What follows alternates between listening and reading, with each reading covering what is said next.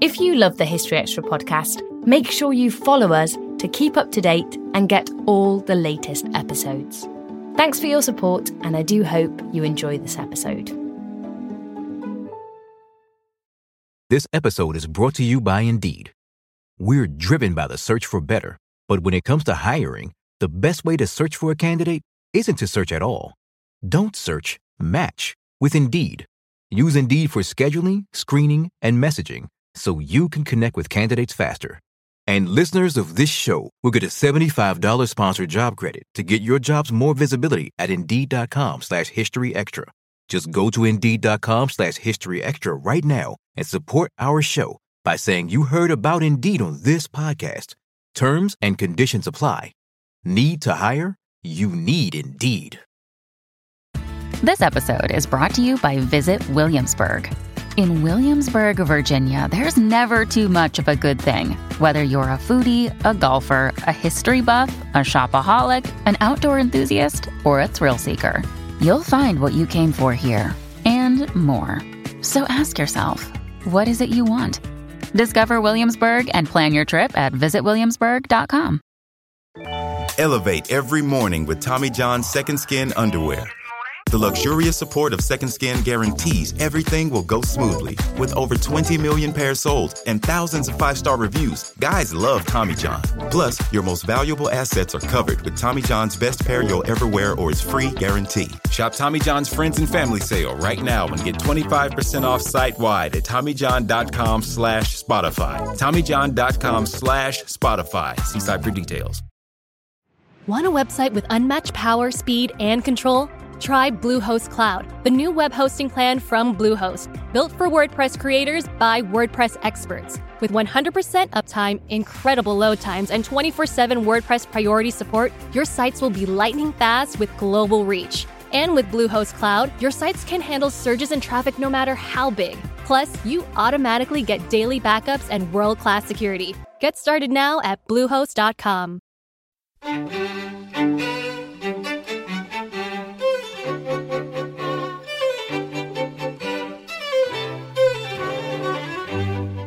If you're not sure if a manuscript is royal, it isn't, because when they are simply breathtaking. And here is a book that is dripping with gold. It's absolutely an astonishing display of wealth and money and royal opulence. That was Christopher de Hamel talking about historical manuscripts. The First World War is not, although it obviously was on some occasions, a harmonica-playing corporal and a public schoolboy with bum fluff standing waist-deep in mud for 4.5 years without a break. And that was Jonathan Ruffell on the First World War.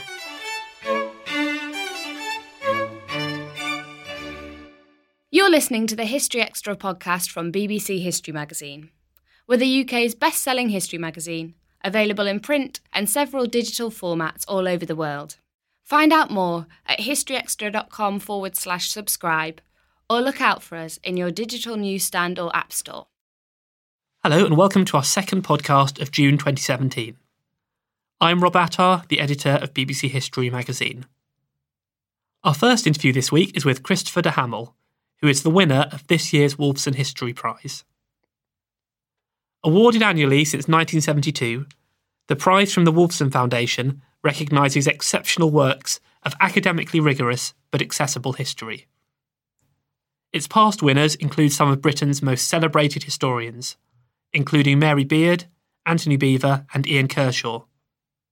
Christopher de Hamel, Fellow and Librarian of Corpus Christi College, Cambridge, was awarded the latest prize for his book Meetings with Remarkable Manuscripts, which sees the author explore 12 fascinating historical documents. Our acting digital editor, Eleanor Evans, met up with Christopher at the offices of his publisher Penguin to find out more. Your book, Meetings with Remarkable Manuscripts, has been awarded the Wolfson History Prize, which recognises the best in accessible history writing. Why is it important for you to make history and these remarkable manuscripts more accessible? I think I have to say I think I can really genuinely say I was not expecting to. I'd met my fellow people on my fellows on the shortlist, all of whom have written proper and serious history books. And then there was a big reception last week at Claridge's, and we were all invited to bring guests to watch, and they all turned up with their families and their departments to watch. I didn't invite anybody. I mean, I'm so sure that I was there merely for a formality that I just turned up with the expectation of leaving. So I have to say, I genuinely was not expecting it. And of course, I'm delighted. It seemed to me that what I have written is not pure history. The others on the shortlist for this award had written what I would regard as proper history books on historical subjects. This is more a book about how history's done, how you do it, how you go out and look at raw material in libraries and archives, and what it can tell you. It's not exactly a single period of history being discussed. So I think it's an unusual choice for them to have opted for this. And it's written, or it's meant to be written, in a kind of conversational style. I hope it gives the impression of having been just tossed off conversationally, but believe me, every sentence has been sweated over for months, trying to make it as if the reader was coming with me on a trip off to Paris, Munich, New York, Los Angeles, wherever it is, to look at manuscripts, sit down beside me and let's just talk about them. Look at this. And as you do so, you start to notice things that no one's ever noticed before. So would you be able to just introduce us to the 12 manuscripts very briefly that you feature in Remarkable Manuscripts? Well, after a great deal of thought and trials both ways, we've actually put them in chronological order. So you start off in the 6th century, and for convenience, I began with the Gospel book of St. Augustine. I say it's convenient for me because it belongs to Corpus Christi College in Cambridge. So I am at this moment its guardian, and I've lived with it daily for 17 years. But it's the first book known to have been in England. And it has and it's the earliest illustrated gospel book in the Western tradition. So it's enormously important manuscript, probably the oldest object in England that's not archaeological. And it has a role in the modern world in that it's the book on which the archbishops of Canterbury take their oaths of office. So twice I've taken it down to Canterbury Cathedral and have sworn in an archbishop on it, which has a certain thrill. So we then go from that, which is of the 6th century, to the great Codex Amiatinus, this vast Bible written in Northumbria 100 years later. But in reversal of the Gospels of Augustine, it is sent from England to Italy, and it's still in Italy, where it's now in Florence and where I went to see it. Then for the 8th century, we move to the Book of Kells, which is really one of the greatest of all manuscripts. Seen by hundreds of thousands of people every year in its glass case in Trinity College, Dublin, but extremely difficult to handle in the original because there are so many reproductions and facsimiles of it, and it really is an object of state, and how that affects a manuscript and the hoops one has to go through to see it are actually part of the story there, and how this book, just a mere book, really has become a symbol of the Irish nation. Then for the 10th century, we move on to a manuscript in the Pierpont Morgan Library in New York. I quite like the idea of having an American one in there. A commentary on the Apocalypse with amazing illustrations written by Beatus and made in Spain, Spanish illustrated manuscript. Then we move to the Bodleian in the 11th century, and we look at a commentary on the book of Isaiah. You might think rather a dull subject, but actually a revolutionary text in the 11th century. And why? And here's a book that links itself in very much with the Norman conquest. And when you really look at it, you realize that it was probably actually made in France and must have come over with the Norman conquerors and went from Bayeux, where I suspect it was made, to the Cathedral at Exeter, where it survived. Then for the 12th century, we go to Copenhagen and we look at an absolutely astounding Psalter. I have one of these sort of laws which I've enunciated there that if you're not sure if a manuscript is royal, it isn't, because when they are simply breathtaking. And here is a book that is dripping with gold. It's absolutely an astonishing display of wealth and money and royal opulence. And I have no idea where it was made. It's either absolutely made in England or France or Scandinavia or none of those. And I just don't know. And how close you can get to it and how you can get it from different directions is itself part of the story. Then we move to something very different. For the 13th century, we go to Munich and we look at the Carmina Burana. This is that text made famous by Karl Orff in his modern setting of it, which is completely unmedieval. But little manuscript from a German monastery containing many of the earliest songs in Latin, secular songs in Latin and sometimes in German and bits of French. For the 14th century, we look at the Book of Hours of Joan of Navarre, Queen of Navarre, daughter of the King of France, the first illuminated prayer book made for a woman. For the 15th century, or the turn of the 14th to 15th century, we go to Chaucer in Aberystwyth, wonderful library, and a fascinating, enigmatic manuscript that brings us so close to Chaucer. Then I as a sort of almost an afterthought in writing it, I've introduced one in Russia.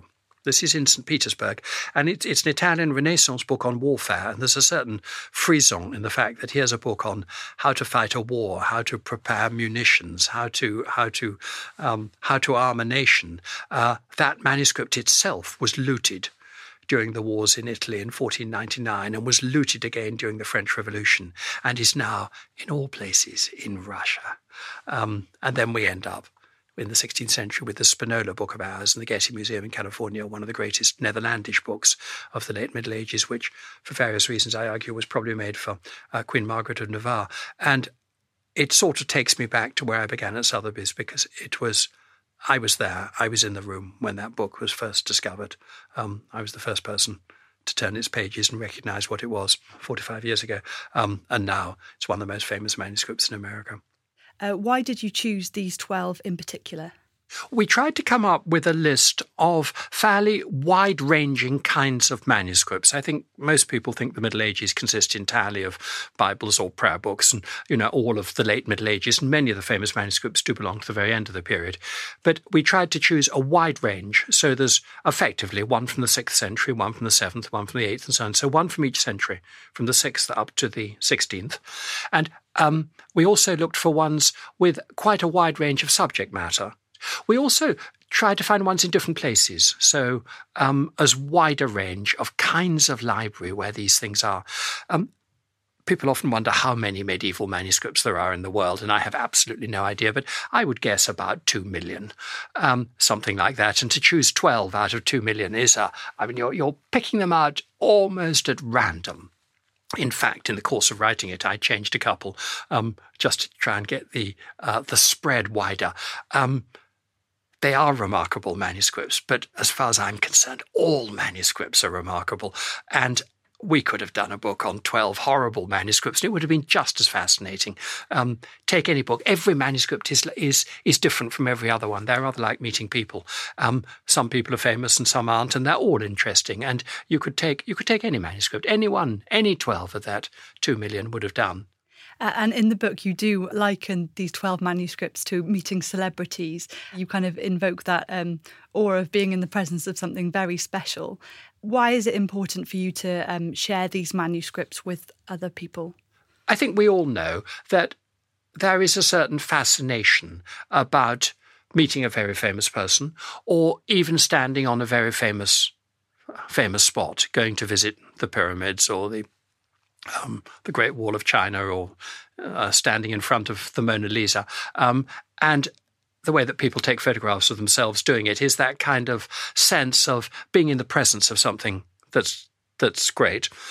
Manuscripts, although they are an enormously important part of our written culture for 1,500 years, are not as accessible now as, say, the great cathedrals or the great architectural monuments or even many of the great paintings. They are necessarily fragile and kept in libraries. And so there's a little bit of that kind of fun of, come along, I'll show you what it's like, and imagine you are experiencing this. I myself would probably never be allowed to see the cave paintings in Lascaux in France, though I'd love to, because they are extremely important and fragile and vulnerable, and the same applies to manuscripts. So the idea was really that this shares the experience of what it's like when you actually hold in your hands something as important as the Trévicheur, the Duc de Berry, or the Book of Kells. How does it actually feel when you are in the presence of it? And when you take readers on these visits with you, you detail the various hoops you had to jump through to visit many of these manuscripts and handle them. Yeah. And you spoke on your feeling of white gloves to handle the manuscripts. Some libraries, usually the smaller libraries, make you wear gloves to handle manuscripts. Most of the world's big libraries no longer do that. It's no longer really the thing. In my experience, and I've been a curator of a major library of manuscripts for more than a decade and a half, we don't make people wear gloves. Clean hands, I think, are important. You've got much more control with your fingers. Turn the edges of the pages. Don't put your finger on the illumination. I mean, it could damage it. Be careful. But with gloves, you have less control. You're using pencil rather than ink. And if you're writing with pencil with gloves, the lead tends to come off on the end of the glove because it's material. And it can happen then that a lead-stained gloved finger turning a page can actually damage it more than a clean hand on the edge of it. I don't like wearing gloves. And it's not quite, it's sort of silly, but it's not quite the same as actually touching the object. Shaking hands with a celebrity wearing gloves is probably not quite the same as hand to hand. So when you consider these manuscripts, you're obviously looking far beyond the text. What else are you looking for? I kind of want to know everything about a manuscript. I suppose I'm primarily an antiquarian as much as a straight historian. I'm interested in books for their own sake. I want to know where they were made and when and why and how and what for and what's in them and what language they're in and why they're like that and whether they have pictures and who painted them and where they were done and what they cost and how long it took and where they've been and the kind of whole history of culture, material culture, how these things have survived, what they were for, why they were made. What they actually say is part of it, but it's not everything they've got to say. Another factor that comes across in your book is the scale of these manuscripts and what that says about their origins and their previous owners. For instance, you describe the Codex Amiatinus as a colossus. How does the size of the books relate to that status?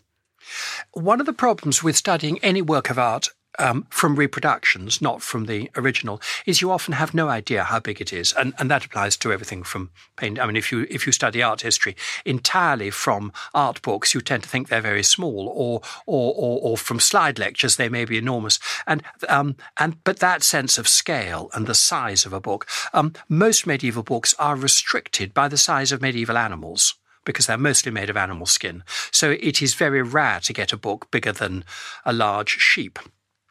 The largest one we describe here is the Codex Amiatinus, which is about 2.5 feet high, but it's almost a foot thick, and it's the thickness of it that makes that book so extraordinary. It's a single volume. It contains the entire Bible written out as a single volume, and it was rebound recently, and thank goodness they've kept it as one volume. You get that real sense of the massive weight and presence of this thing. And then they go right down to these little tiny, delicate books of hours, which can be as small and as light as a pack of playing cards. And what that tells you about what the book's for. A big one is put on a lectern. It's for public use. It's for reading sometimes for reading by more than one person at once. A little private prayer book or a little book of devotion or a private ready reckoner for a merchant is something you slip in your pocket. You can read in bed, something you can read in the garden. That sort of feeling of purpose, I think, is reflected in size. But I think that the appearance and the shape and the size of a book tells you something about its use. I think it's also worth saying, perhaps, that in the Middle Ages, people had a very strong sense of the hierarchy of things, that in a medieval picture, a king is shown big, or God is shown bigger than an angel is shown bigger than a person. A king is shown bigger than a lord, and a lord bigger than a peasant. You get that very much, say, in the Bayeux Tapestry. And a cathedral is bigger than a parish church, and a parish church is bigger than a little chapel. That's a gradation of importance expressed by size. And I think you get that a bit in manuscripts. A really grand, big, impressive book made for a king is likely to be bigger than a little one made for someone like you and me. What does it tell us about the people who were the scribes of these manuscripts? Well, it tells us various things. I mean, first of all, the word manuscript. just simply means written by hand, manuscriptum. And these are all made by hand. They're copied by hand, not because they wanted to do them by hand. It's not a kind of conscious craft movement, but simply because there was no printing. Printing came in the middle of the 15th century, and many of those early printers, where we know bits about them, had themselves been scribes before. So when printing came in, many of them welcomed it. Here was an opportunity to make books much faster, more accurately than they'd ever been able to do by hand. So these are copied by hand. And every book, at the moment of writing it, has another copy of the same text in front of you, unless you're actually composing a text, unless you're actually the author. So it's a copy of a copy of a copy of a copy, and every manuscript is copied from a previous one. And it is human nature that when you're copying something, you will make mistakes. People do. We all do. You transcribe something, you may notice, and you may correct it. You may not notice. And the next person who copies that same manuscript doesn't know it's a mistake, and he copies it, and he makes that copying mistake that you've made, and it goes down the line. But he then makes another mistake, but he corrects something else against the other. And you get these kind of complicated family trees of the descent of a text in which you can see mistakes occurring and then being corrected against each other. And they are tremendously fascinating, utterly obsessive. To those who understand the history or who are interested in the history of the survival of a text, it's extraordinarily fascinating to see how a text gets transmogrified and changed and corrected and falls into little families and clusters of text. It's either extraordinarily interesting or complete waste of a life, but I personally find it fascinating. There's almost some detective work that goes into it, particularly in one of the chapters in the Hyn Gwrd Chaucer, when you look into the scribe of that manuscript. Oh, yes. Can you tell us a little bit about that? Well, if you're a modern editor now of any text, but say a great text of literature, such as, say, the Canterbury Tales of Chaucer or the Divine Comedy of Dante, there are no autograph manuscripts of either of those writers. And what you really want to do is to get back to, as close as you can, to what the author actually wrote. And of course, each time you copy a manuscript, as I say, it will inevitably pick up the odd little mistake, misunderstanding, mistranscription, correction by a later editor, improvements by somebody who thought they could do better. And the kind of ultimate objective for an editor now is to get back as close as they can to the author's own words. And there are two manuscripts of the Canterbury Tales, one in California, in the Huntington Library, near Los Angeles, and one in the National Library of Wales in Aberystwyth, which are written by the same scribe and date from the very, very beginning of the 15th century, or the turn of the years around 1400. And both of them, for various textual reasons, appear to be extremely close to what we imagine the author's original would have been. They are not in the handwriting of Chaucer himself, because one of them mentions that Chaucer is dead. So by the time they've finished copying the one in Wales, he's already dead. But Chaucer died in the year 1400, and they are as close as we're ever going to get to the word of the author himself. And the Welsh one, the Aberystwyth one, is probably is generally assumed to be the closest. Now, who the scribe is and how this was done and what was going on and whether this is done in Chaucer's household or whether it's being done by his executors after his death or whether he commissioned it himself, maybe from a family scribe or someone who's been working for him.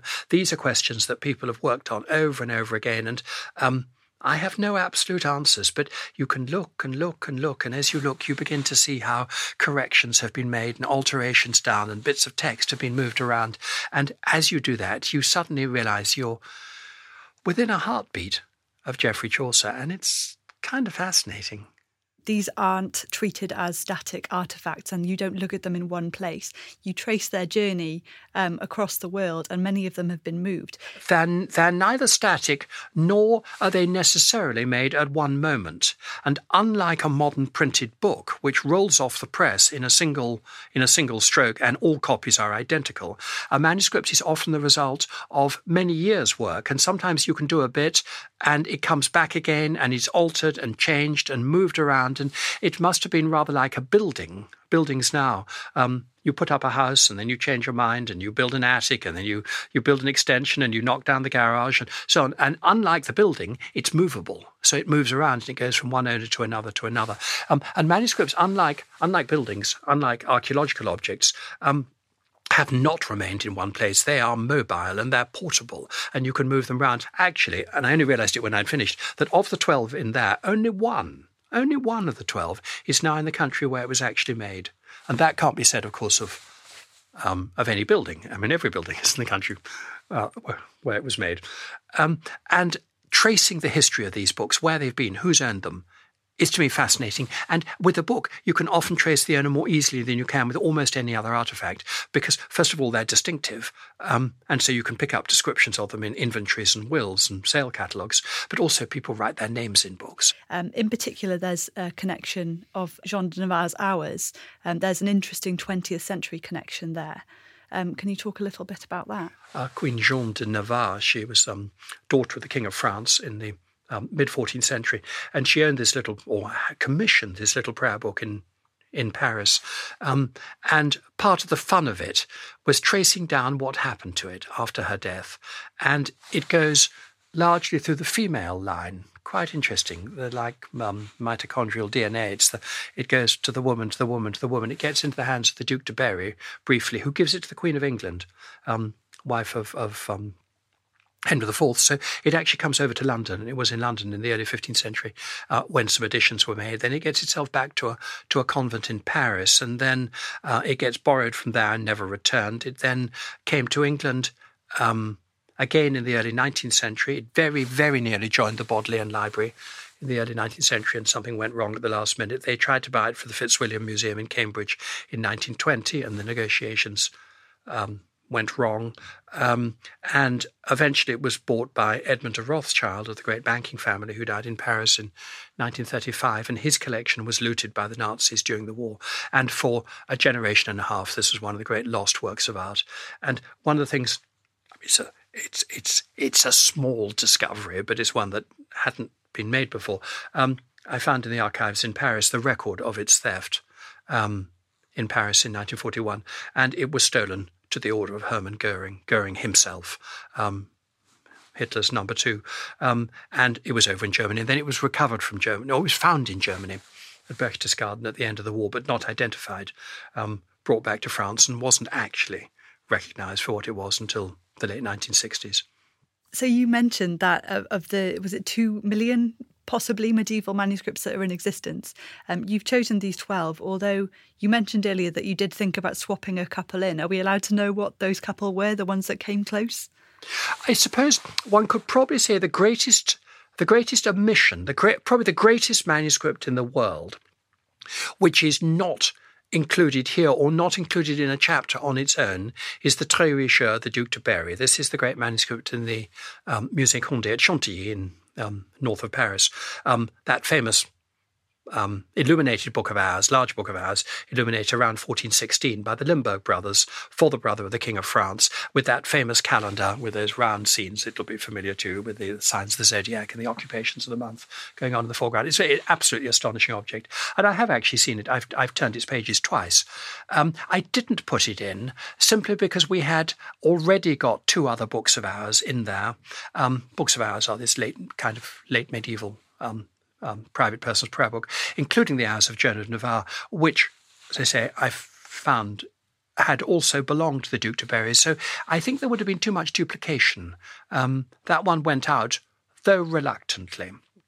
There are also some fantastically grand Ottonian gospel books, including one made for the Emperor Henry III, which is now in the Library of the Escorial in Spain.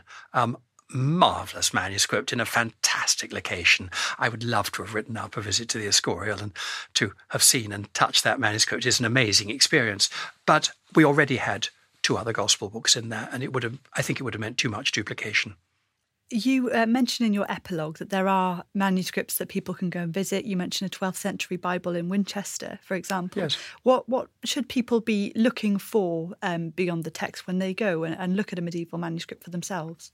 Well, part of the premise of this, with which you began, is that medieval manuscripts are inaccessible to most people, and we only have facsimiles and digitized versions. And if there's any message that comes through, that's absolute nonsense. Manuscripts are available to anyone.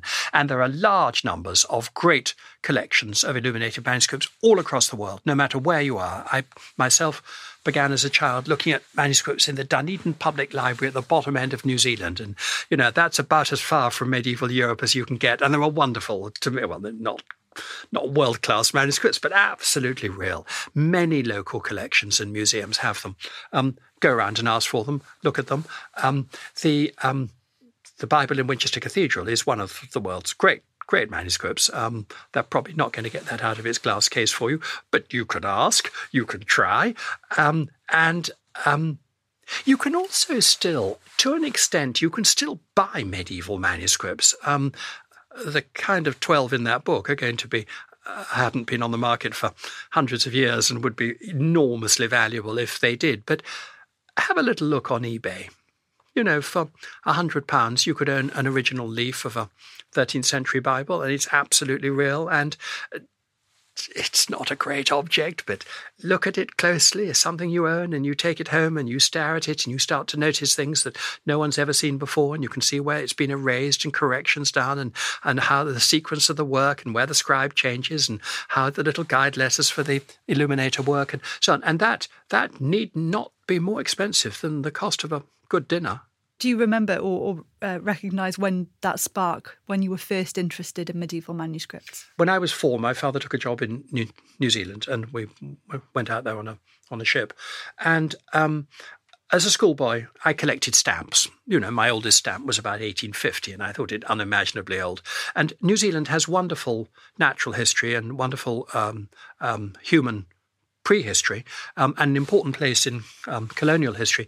But what it really lacks is any equivalent of the Middle Ages. And the only things they can have there are things that are portable. And if as a teenager in Britain or in Europe you get interest in the Middle Ages, you can go and look at castles and Westminster Abbey and battlefields and so on. And there's plenty of it around. But there isn't in New Zealand. And one day after school, I stumbled on this little collection in the Dunedin Public Library, and I was absolutely blown away by them. These were things that were 500 years old, 1,000 years old, and absolutely real. And I couldn't believe what I was looking at. And they were, to give them all credit, they encouraged me, as public libraries should, and they let me take things out of cases with care and to copy them, and which I did badly. And it became a kind of schoolboy hobby. I thought these were just enchanting. And then in my holidays, I went around and looked at other manuscripts in other collections in New Zealand until I think I'd seen them all. And then I came back to England to do graduate work at university, specialising really in medieval manuscripts. And about the time I was finishing my thesis, I went up for a sale, to watch a sale at Sotheby's, and learnt that their catalogue of manuscripts had suddenly died. And through a fortunate chance of circumstance, I joined Sotheby's straight from university, and for 25 years I was cataloguing manuscripts for sale. But that gave you an exposure to manuscripts which you'd never get in a big library.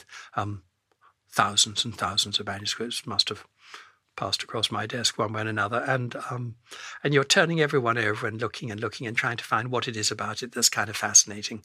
So in this digital age that we're living in now, for you, what's the real significance of these manuscripts? As I say, I've been curator of the Parker Library at Corpus Christi College in Cambridge for quite some years now, and we have digitised every manuscript. Every single manuscript is now available free. Every page of every manuscript is available free on the internet. It in no way has reduced the number of readers in the library. If anything, it's increased them. The more famous books are, the more people want to see them. There are many things you use a book for other than merely reading the text, though I quite like the idea that somebody in Australia, say, could be editing a Parker Library text and we wouldn't even know. But the sense of the real object, the sense of actually meeting it and of looking at it and holding it in your hands and turning it against the light and noticing inscriptions and noticing erasures and things you could never see in the original, in facsimile. And there is the thrill, the absolute thrill of seeing and touching and reading and using and examining and being in the presence of the actual object. You might say that all great works of art have been photographed. That doesn't stop people going to art galleries. You might say that we all know what the Amazon rainforest looks like, and we all want to go there. That sense of actually being part of it is very powerful. And these are real and they matter. That was Christopher de Hamel. Meetings with Remarkable Manuscripts is out now in the UK, published by Alan Lane. And in the US, it's due to be published this October by Penguin. And you can find out more about the Wolfson History Prize at wolfson.org.uk. Christopher de Hamel is going to be one of the speakers at this year's History Weekend events, tickets for which are on sale now. The weekends are taking place in Winchester from the 6th to 8th of October and York from the 24th to 26th of November. You can find out more details and book tickets at historyweekend.com. This episode is brought to you by Indeed. We're driven by the search for better, but when it comes to hiring, the best way to search for a candidate isn't to search at all. Don't search, match with Indeed. Use Indeed for scheduling, screening, and messaging so you can connect with candidates faster. And listeners of this show will get a $75 sponsored job credit to get your jobs more visibility at Indeed.com/historyextra. Just go to Indeed.com/historyextra right now and support our show by saying you heard about Indeed on this podcast. Terms and conditions apply. Need to hire? You need Indeed. We don't always realise just how much our negative thoughts and experiences stick with us and weigh us down. You may find your brain constantly running through a highlight reel of bad moments. That comment your friend made last week that hurt your feelings. That frustrating thing your mum does. Or that silly thing you said in a meeting.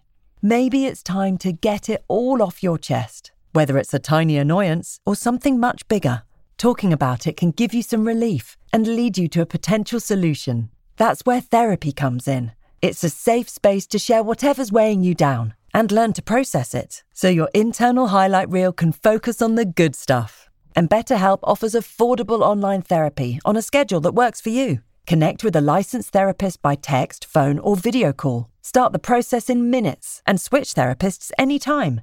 Let it out with BetterHelp.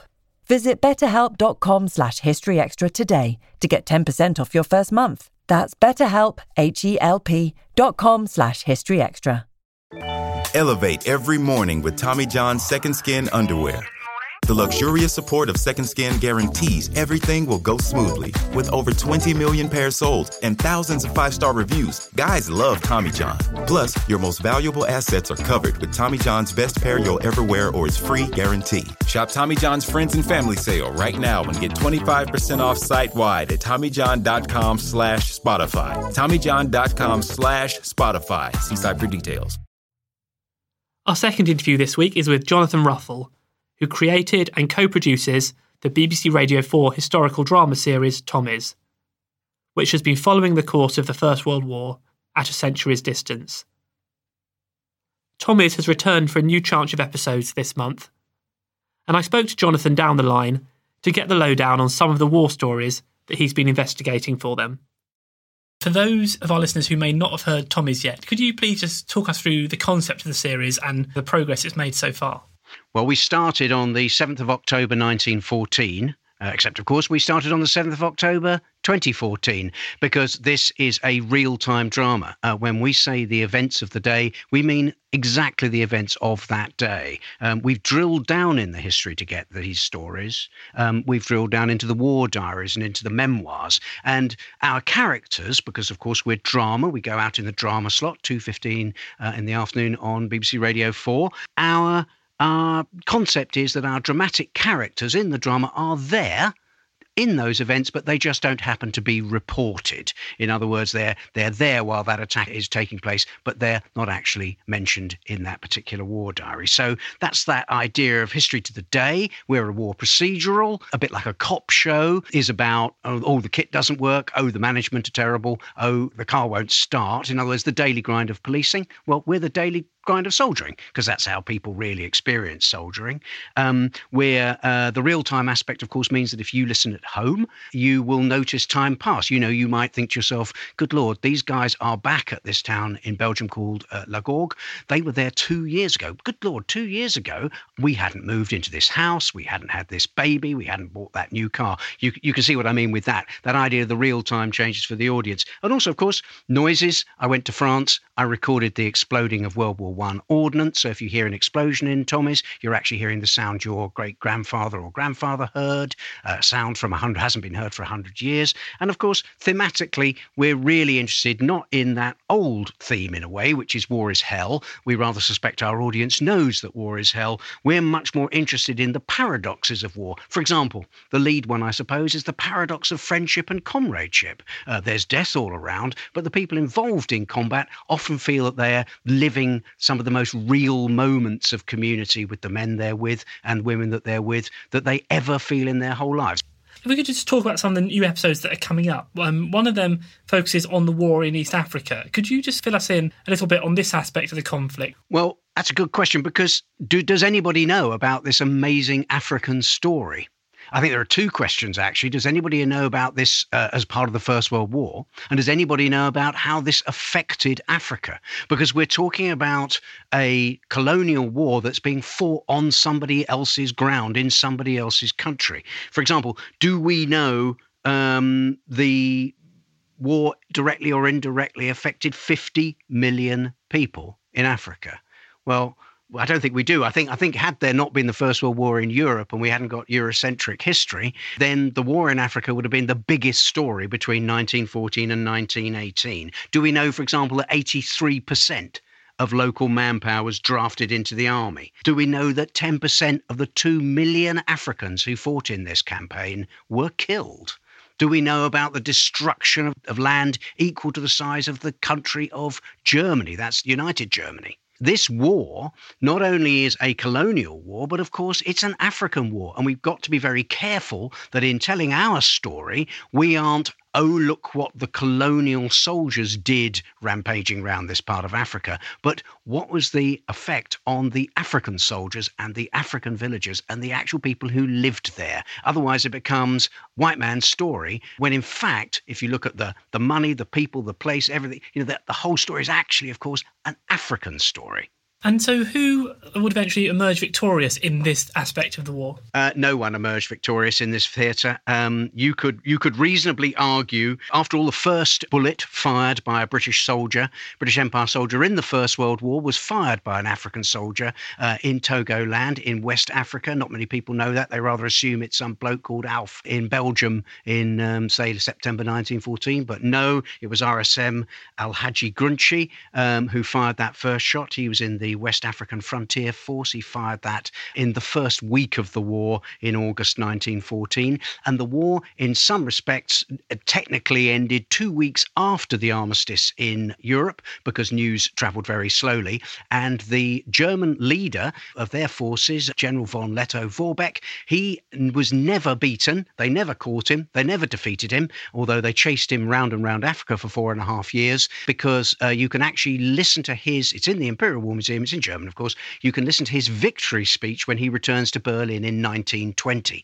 So you can safely say that this was a war into which massive resources were poured. £23 billion, 2017 equivalent money was spent to prosecute this war. One of the reasons we don't know about it, of course, is because in technical terms, I suppose you could say the British lost. They chased this guy. They never caught him. Massive waste of life for nil return.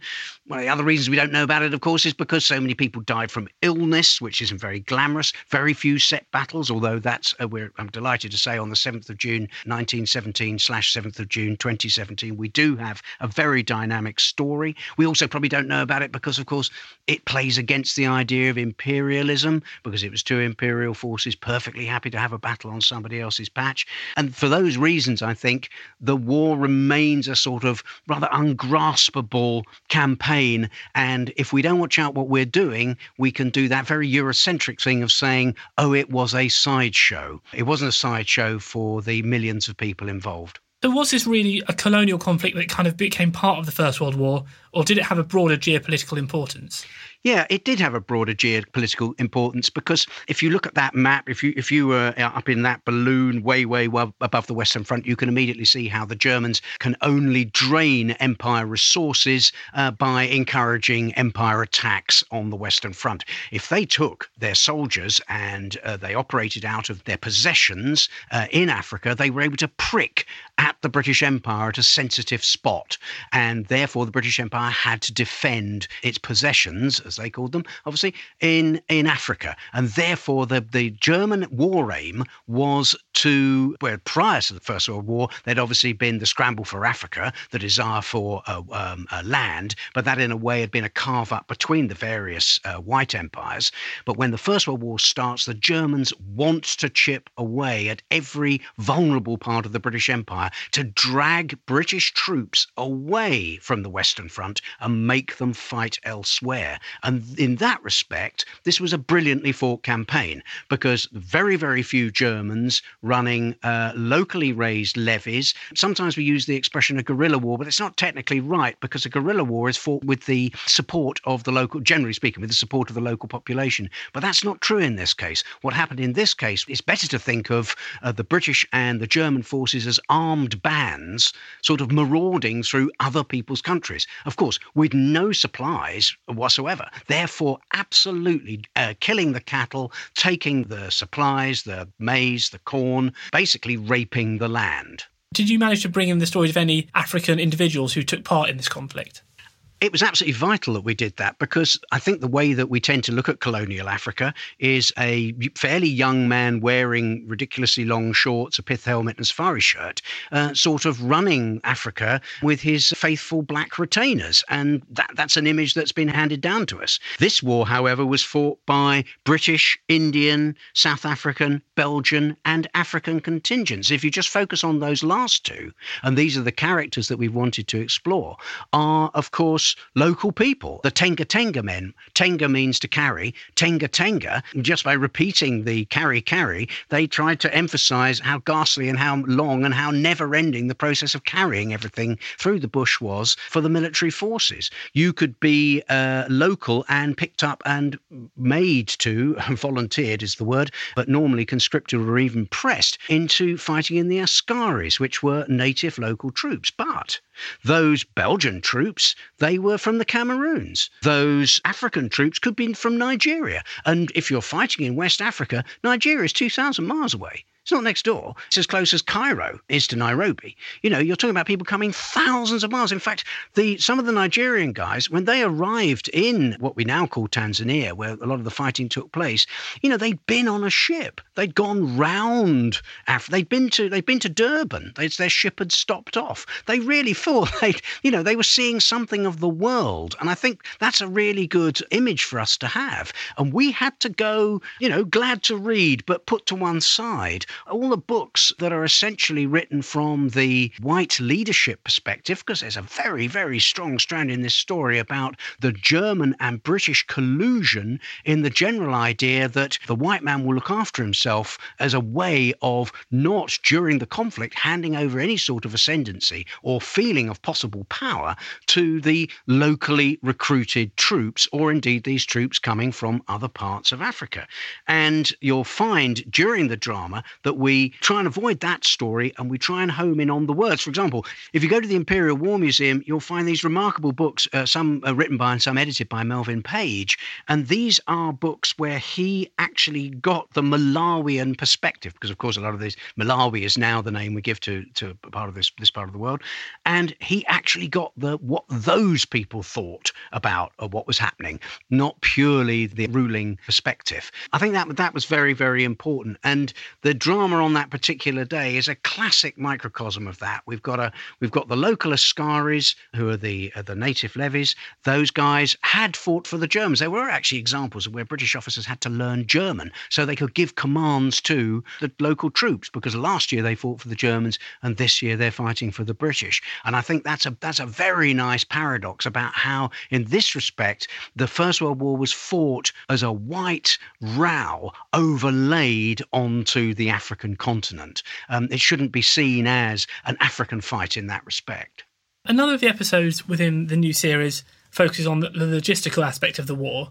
So I'm interested to know why you decided to cover this and how easy it is to make exciting drama out of logistics. It's not easy to make exciting drama out of a logistics problem, because well-done logistics, by definition, should be extremely boring. Now, if you're trying to write drama about something that, when done well, is boring, you obviously have to look at the checks and balances that make such a thing happen. And if you look at the second episode, the 14th of June 1917/2017 episode, you'll be looking at an episode where we focus on one of the dull but vital raw materials of the war, which is wood. It's the wood you use to line a dugout, floor a trench, or possibly, in this particular case, a beechwood slab, which you can make an instant road from. You lay them one after another. We're talking about socking great bits of wood here, of course. We're not talking about a stick. And you can make an instant road. Now, had they got those roads to Ypres, which I think notoriously we think of, and certainly in some phases of Ypres, it's completely correct, as a mud bath. People tend to forget there were actually sunny spells, so sunny in the Battle of Ypres that shells actually bounced off the ground and they had a real problem with dust. But we tend to think of it as a mud war, the Battle of Ypres, often known as Passchendaele, and had they prioritised the building of roads, then things may have been very, very different. But our drama asks this question: why didn't they prioritise roads? Why didn't they do that? And of course, the reason that it's dramatically exciting and interesting is it's the most human reason you can possibly imagine.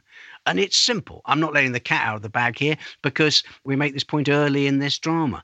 The point is this: if you are a soldier and you have two trucks, one truck's got planks on it and one truck's got shells on it. Your mates further down the line are going into an attack tonight. Which is the truck you wave forward? You wave forward the truck with the shells in it. Of course you do. You would, I would, we all would. The problem was, of course, is that logistically they had to get the road stone, these beechwood slabs, and all the amazing Caterpillar tractor type resources to the front at Ypres. After very, very successful battles of Vimy and Messines, they were on a tremendous roll. They had 7 weeks to do it, and they barely got the firing end of the operation up the line. Just 2 roads through bottlenecks, 7 miles, trying to move 2 cities, a city the size of Birmingham or Manchester, let's say, one city to the location of another city. And this logistical problem is what we try to tease out in that episode. And I hope, if you listen to that, and of course, I'm not mentioning the directing by David Hunter and John Quilpanting, I'm not mentioning the dramas written by Avin Shah and Nick Warburton and myself. What I'm focusing on here, talking to you, is the history, but we're looking at enlivening and breathing life into a logistics story. In fact, there is a micro joke, if you can permit me this micro joke, and that is when we were said to the cast, look, in some ways the hero of this story, although it never makes it, the hero of this story is a beechwood slab. We don't want any wooden acting. And the cast, of course, gave that the groan you may well expect. How important do you think logistics was to the outcome of some of these battles, particularly, I guess, the Third Battle of Ypres? Well, we're making that point, and I'm following up here, by the way, on the thinking of a military historian called Rob Thompson, who's really the expert at this sort of thing. This line of reasoning is that this lack of preparation, this essential idea, and we've all done it. We've all had a very successful couple of projects, and then we think, well, essentially, we'll kind of do that again. But people weren't looking at the difference between the Battle of Messines and the Battle of Ypres. The Battle of Messines had been 2 years in the planning. When they shelled it for something in the order of 2 weeks, 10 days. But unbelievably, get this, unbelievably, they shelled 1 ton of shells per minute, per hour, no, per second. Okay, on a land feature that you could walk over in 25 minutes. They absolutely saturated Messines. They blew the very famous 19 mines on the first day of the Battle of Messines, which killed 10,000 German defending soldiers in an instant. Now, you look at Ypres. What is Ypres? Ypres totally flat. There's no feature you can shell. And for the 7 weeks between the end of Messines and the launching of Ypres, you've got to launch Ypres because summer's running out. The Germans have only got to do one thing, and that's dig in and defend Ypres, because they know we're coming and they know that the clock is ticking. And of course, we weren't able to get the logistical resources north to Ypres in time for the attack because the clock was ticking on the available time to do the battle. Another episode I wanted to talk to you about was a story that I didn't even actually think I'd heard before, which was of an attempted First World War D-Day style landing. What was the aim of this, and why did it not happen in the end? You and I have probably sat and looked at the map of Europe and seen this line going from the Belgian coast all the way down to the Swiss mountains. In fact, there was a joke the Tommies used to say that they were digging trenches to drain the Swiss lakes into the North Sea.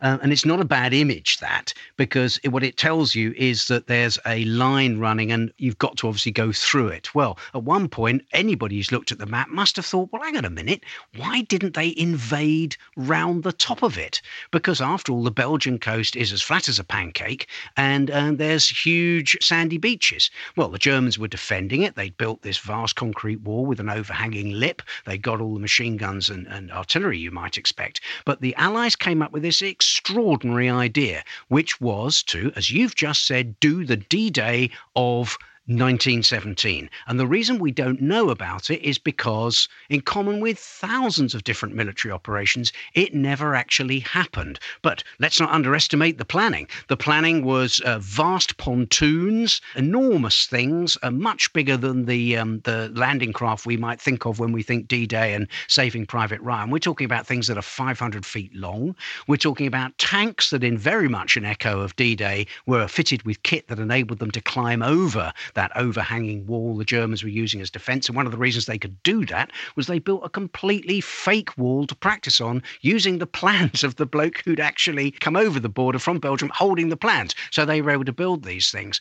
They came up with a diversion operation just like the Second World War. They convinced the Germans that the actual invasion, if it happened, would happen much further along the coast, much further up towards Holland. And then, unbelievably, in a real echo, if you know your D-Day, with days to go for D-Day in the Second World War, they painted broad white stripes on all the aircraft so no one would shoot down an Allied aircraft. Well, unbelievably, just before they were preparing for this operation, they painted broad white stripes on the aircraft that were going to be involved in this one as well. So the question is, of course, if it was so brilliant, why didn't it happen? Well, the reason was that the attack further south, which was going to be that attack on Ypres we've just been talking about, that was going to go forward. And when that had reached a certain point, then it was appropriate for the landings on the coast. Otherwise, the landing on the coast would have been hopelessly behind the German lines. Of course, if the Allied line had moved forward, they'd be more in sync with the line and they'd be able to drop down from the north and effectively attack the side of the German line. Well, of course, Ypres ground to a halt. They weren't able to press forward, and so,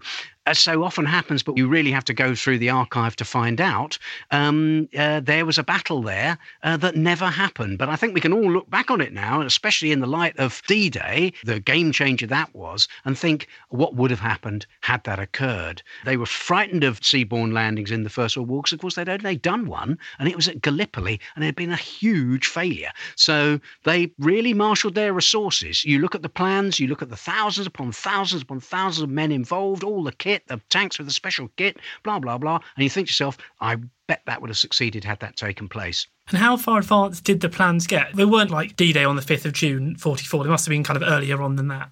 No, believe it or not, the last troops were stood down mid-October. The whole thing carried on. So you can say, broadly speaking, that the Battle of Ypres is fought from the 31st of July to the 10th of November. And some elements of that northern force of at least 100,000 men were held there for all that time because they were thinking they might be able to suddenly launch that attack. And indeed, had the Germans fallen back, the pontoons had been built, the plans had been put together, the soldiers were up there. But of course, as the drain on resources starts happening further south, nearer to Ypres itself, they start pulling those soldiers and sailors out and start moving. Obviously not the sailors, they're there to do with the seaborne attack, but they start bringing those soldiers further south to be part of what by that time sounds a little unkind to say it, but an almost a sort of standard British Army attack going in further south. And do you think if this seaborne landing had ever taken place, could this have been a game changer? Could it have brought the war to an end a lot earlier?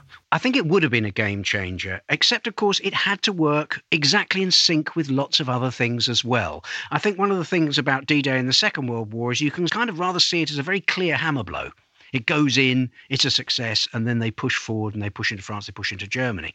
This, however, had to be a much more synchronised attack with what was happening elsewhere, because the German army were perfectly capable of moving hundreds of thousands, or at least tens of thousands of men north to oppose a seaborne landing. Had the seaborne landing happened in sync with a localised move forward on the land along the coast, plus the major attack at Ypres, I think it could have changed the war, because what they were trying to do, of course, was to get to the port of Antwerp, relieve all the pressure on the German attack on the Channel ports, and of course make the Germans fight on more than one front. And of course that's the aim of all combat. You want to make your enemy split his resources, and if they were facing an invasion coming south from the coast, they were facing what one might reasonably call a standard attack coming at them over the normal lines, then suddenly the Germans have got to use their resources in two separate places at once. But this is not to say that they weren't incredibly inventive, had ideas about this. I mean, they weren't stupid. They'd worked out this was always a possibility. And unbelievably,